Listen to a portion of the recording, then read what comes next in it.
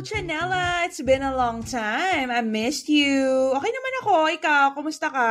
Kaya nga eh. Muntik na ako mapakanta sa It's been a long time coming but it's you and me. That's my Oh my whole God! world. Hindi ko alam yon. Nakakahiya. I don't know that song. Nakakahiya. You don't talk to me muna.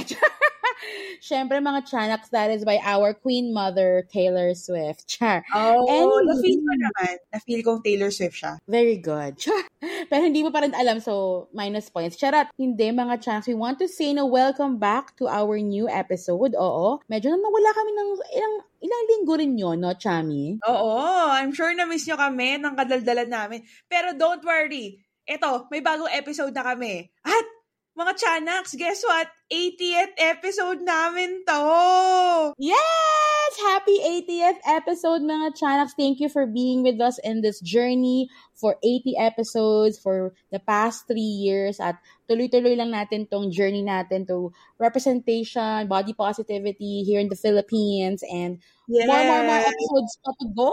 Yay! Thank you! So baka may mga bago tayong mga Chanaks here. Yes, we call our listeners mga Chanaks. So for you, our beloved Chanak, Chubby Chica is a podcast where we talk about our lives, stories, opinions, katakawan, and everything under the fat sun as fat girls living in the Philippines. So welcome mga Chanaks! Tandaan nyo, safe space to, and you can also share with us your fat stories. Kung nahiya kayo sa Instagram, pwedeng-pwede kayo mag-comment dito sa Spotify. May comment section doon. So, don't be shy. Come say hi! Hi! This time, mga Chanaks, what will we be talking about? May bago kaming na-discover, mga Chanaks. It's a series. Very excited kami nung nakita namin na lumabas to kasi sabi namin, uy, mukhang may bago na naman tayong papanoorin for plus-size representation. Opo. So, It's called Survival of the Thickest. Oh, title pa lang. Pak na. So, it stars Michelle Buteau. So, siya? Stand-up comedian siya, mga Chanak. Stand-up comedian, actress, podcaster as well. She has her own podcast. And the series is about a plus-size African-American woman attempting to rebuild her life after a breakup. So, the Survival of the Thickest is a series. It's more of an adaptation ng mga essays coming from a book ni Michelle Buteau. And the show introduces the character Mavis Beaumont. Isa siyang New York City fashion assistant turned stylist. And she's striving to make her mark in the fashion world for plus-size women and non-binary individuals. And with no concrete plan, wala siyang funding, or kahit ano, she relies on her friends to be her soundboards and kumbaga reality check niya while navigating yung kanyang unfamiliar territory of being a newly single entrepreneur at 38. Yon. So, marami nangyayari sa buhay ni Maring Mavis, no? And after walking in on her long-time boyfriend, 5 years, mga Chanaks in bed with another woman, opo, may cheating na naganap, she bravely walks away from the relationship after sinuntok niya sa bayag si Jack, ang kanyang ex, no? Umalis siya dun sa Manhattan apartment nila, ganon. So, nagkaroon na ng bagong journey si Mavis, our main character, para i-embrace yung dreams niya and follow her heart to become an international stylist. Pero marami pang ganap after nun. Medyo nabigyan na namin kayo ng preview, no? Sino ba si Mavis? Isa siyang fashion stylist na na-in-love sa isang cheating photographer. Yan. Diba? So, ano ba to? Parang, is the series all about being plus size? No, it's not just being about plus size in the fashion industry, but ang dami niyang tinatackle na themes. Kaya sobrang nagustuhan namin siya ni Chami because it's not just about being plus size. They treated being plus size as just a regular part of her life, which is, I think, very refreshing na hindi nag-center doon yung story, even though yung title niya is Survival of the Thickest. One of the themes na super nag-speak to me is yung of course, syempre, first let's talk about yung pagiging plus size pa rin niya. And of course, yung cheating as well, yung cheating aspect. Because she said one of the most important parang quotes from the series. Kasi si Jacques, her ex, her boyfriend at that time, cheated on her. And yung girl that he cheated on, looks exactly like Mavis, pero a thinner version of her. And Sakit. diba, mami, masakit, mami. And meron siyang very quotable quote na sinabi. Sabi niya, if someone cheats on Halle Berry, they're like, oh my God, how did that man cheat on Halle Berry? Diba? Hindi ka makapaniwala mga channels. So, syempre, sino ba naman mag-cheat kay Halle Berry? Halle Berry na yun, diba? But then, sabi ni Mavis, as a plus-size woman, she said, but if someone cheats on someone like me, a thick girl with problem areas, they're like, oh yeah, I get it. Sabi niya. Oh my God! 'Di ba? Tagos. Sobrang nung sinabi niya, first episode pa lang sabi ko, "Oh my God, ang sakit naman." Like, ang sakit na feeling natin justifiable machitan or to be cheated on just because we're plus size. It's not. No Hmm. no kind of cheating is justifiable. You can never justify cheating, 'di ba? Whether mataba, payat, maganda, pangit yung tao, naka-relationship mo, minahal mo yun eh. So, kung mahal mo, hindi mo dapat niloloko. Oh, ay, Ay, baka may ay, matamaan tayong mga tiyanaks diyan. correct. So yun yung one of the I think one of the most important scenes from the series without spoiling too much sa ating mga chanaks, no, Chami. Akala mo na parang dun mag-center na yung buong series dun sa theme na yun, na nachitan siya. Ang dami-dami pang pinag-usapan dun sa series. Yes. So most of the casting dun sa Survival of the Thickest were people of color or POC, if nakikita niyo sa TikTok, POC. May mga natatackle din like racism, and ang ganda nung kwento or pagka-narrate ng racism because it really gives you their POV and how they feel it. Yes. Ganun pala yung nafe-feel nila.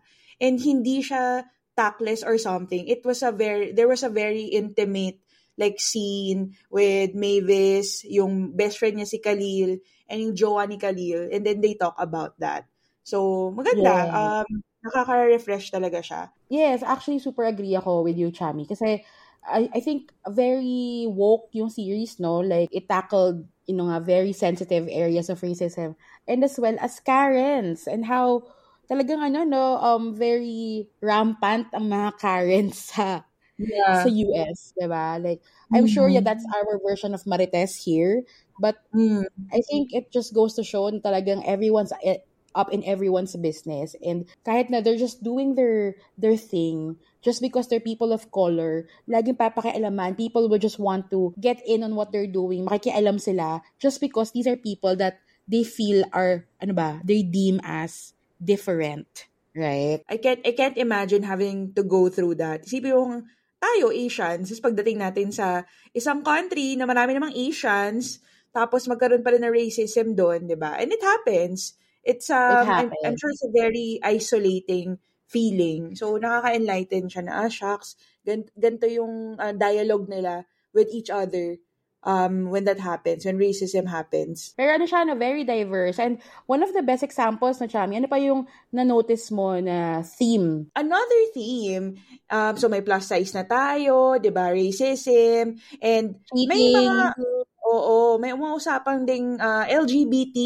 Merong mga kwento about how to navigate your sexuality, no, as a teenager and also as an adult, because it's kind of different, especially when you've always known yourself as this person, and then you're successful, you're in your maybe late 30s, 'di ba? Career woman ka, tapos biglang magkakaroon ka Yes. ng mga questioning moments. May ganon actually na bring up kasi yung BFF niya, si Marley, no. Who's a very career-driven person, bigla siyang nagkaroon ng mga moments of question. I don't want to spoil it anymore, pero it's very interesting to see that in perspective na hindi ka teenager. Kasi di ba ibang mga shows like Heartstopper, like Baguette sila, they're questioning. Pero ito, isipin mo, 38 years of your life or 40 years of your life, parang you feel that you know who you are. And you're very, parang, I'm a career-driven woman. Amen. Yes, Ngayon ka lang oo. magka-question. It will really make you parang ask those big questions. And malay mo, pagdating at one point in your life, mag-explore ka, Dora the Correct. Explorer. Paano pala dumating sa point ang buhay mo, naging open-minded ka rin. 'Di ba? Oh, Minsan, mga characters, let's be real, no? Coming from what Chami shared, may mga tao talagang laki sa traditional upbringing, right? So So, therefore, bigla mo na your lang, mindset is dapat ganito, ganito gagawin ko sa buhay ko. So yeah, in return, hindi mo agad naiisip yung other aspects of your being, of yourself. So yung sexuality mo, yeah. hindi mo rin talaga na-explore. So maganda rin yung story arc ng best friend ni Mavis. Correct. And yun yung maganda. Maraming characters in the show that I kind of feel invested, and maganda yung character development niya. But we'll get to that more later. Another theme that I like is how they navigate yung relationships with each other, not just romantic, no? Kasi nagsimula na nga yung first episode na nakita natin, nag-cheat yung ex ni Mavis sa kanya, but also how they navigate like platonic relationships, ayan, your relationships with your friends, your coworkers, ayan, how do you set boundaries sa work? Oh my God, super, natamaan ako ng Yes. guy, Sa 'di ba? work, sa Parang, bahay, sa apartment, sa roommate, 'di ba? oo, sa roommate. So, ganda, ganda how they navigate those relationships and how they also have their own story. So, nakakatuwa. Yes, agree. I think also one of the themes that really struck a chord with me is yung how they represented yung different milestones in a person's life, 'di ba? Parang yung mga Hmm, milestones that are set by the society or by our family. For example, dapat in general being a woman in your 30s, dapat meron ka ng asawa, meron ka ng anak, 'di ba? So correct. I really liked how this show made it seem like it's okay to start anew at 38. Imagine she's 38 when she broke up with her longtime boyfriend because he cheated on her. She left the life she's already known for how many years, a career that was growing, and she had to start from scratch, diba? Yeah, yeah. She had to find a roommate, she had to rebuild her career, she had Hmm, to open her heart again to new prospects of love, 'di ba? yeah.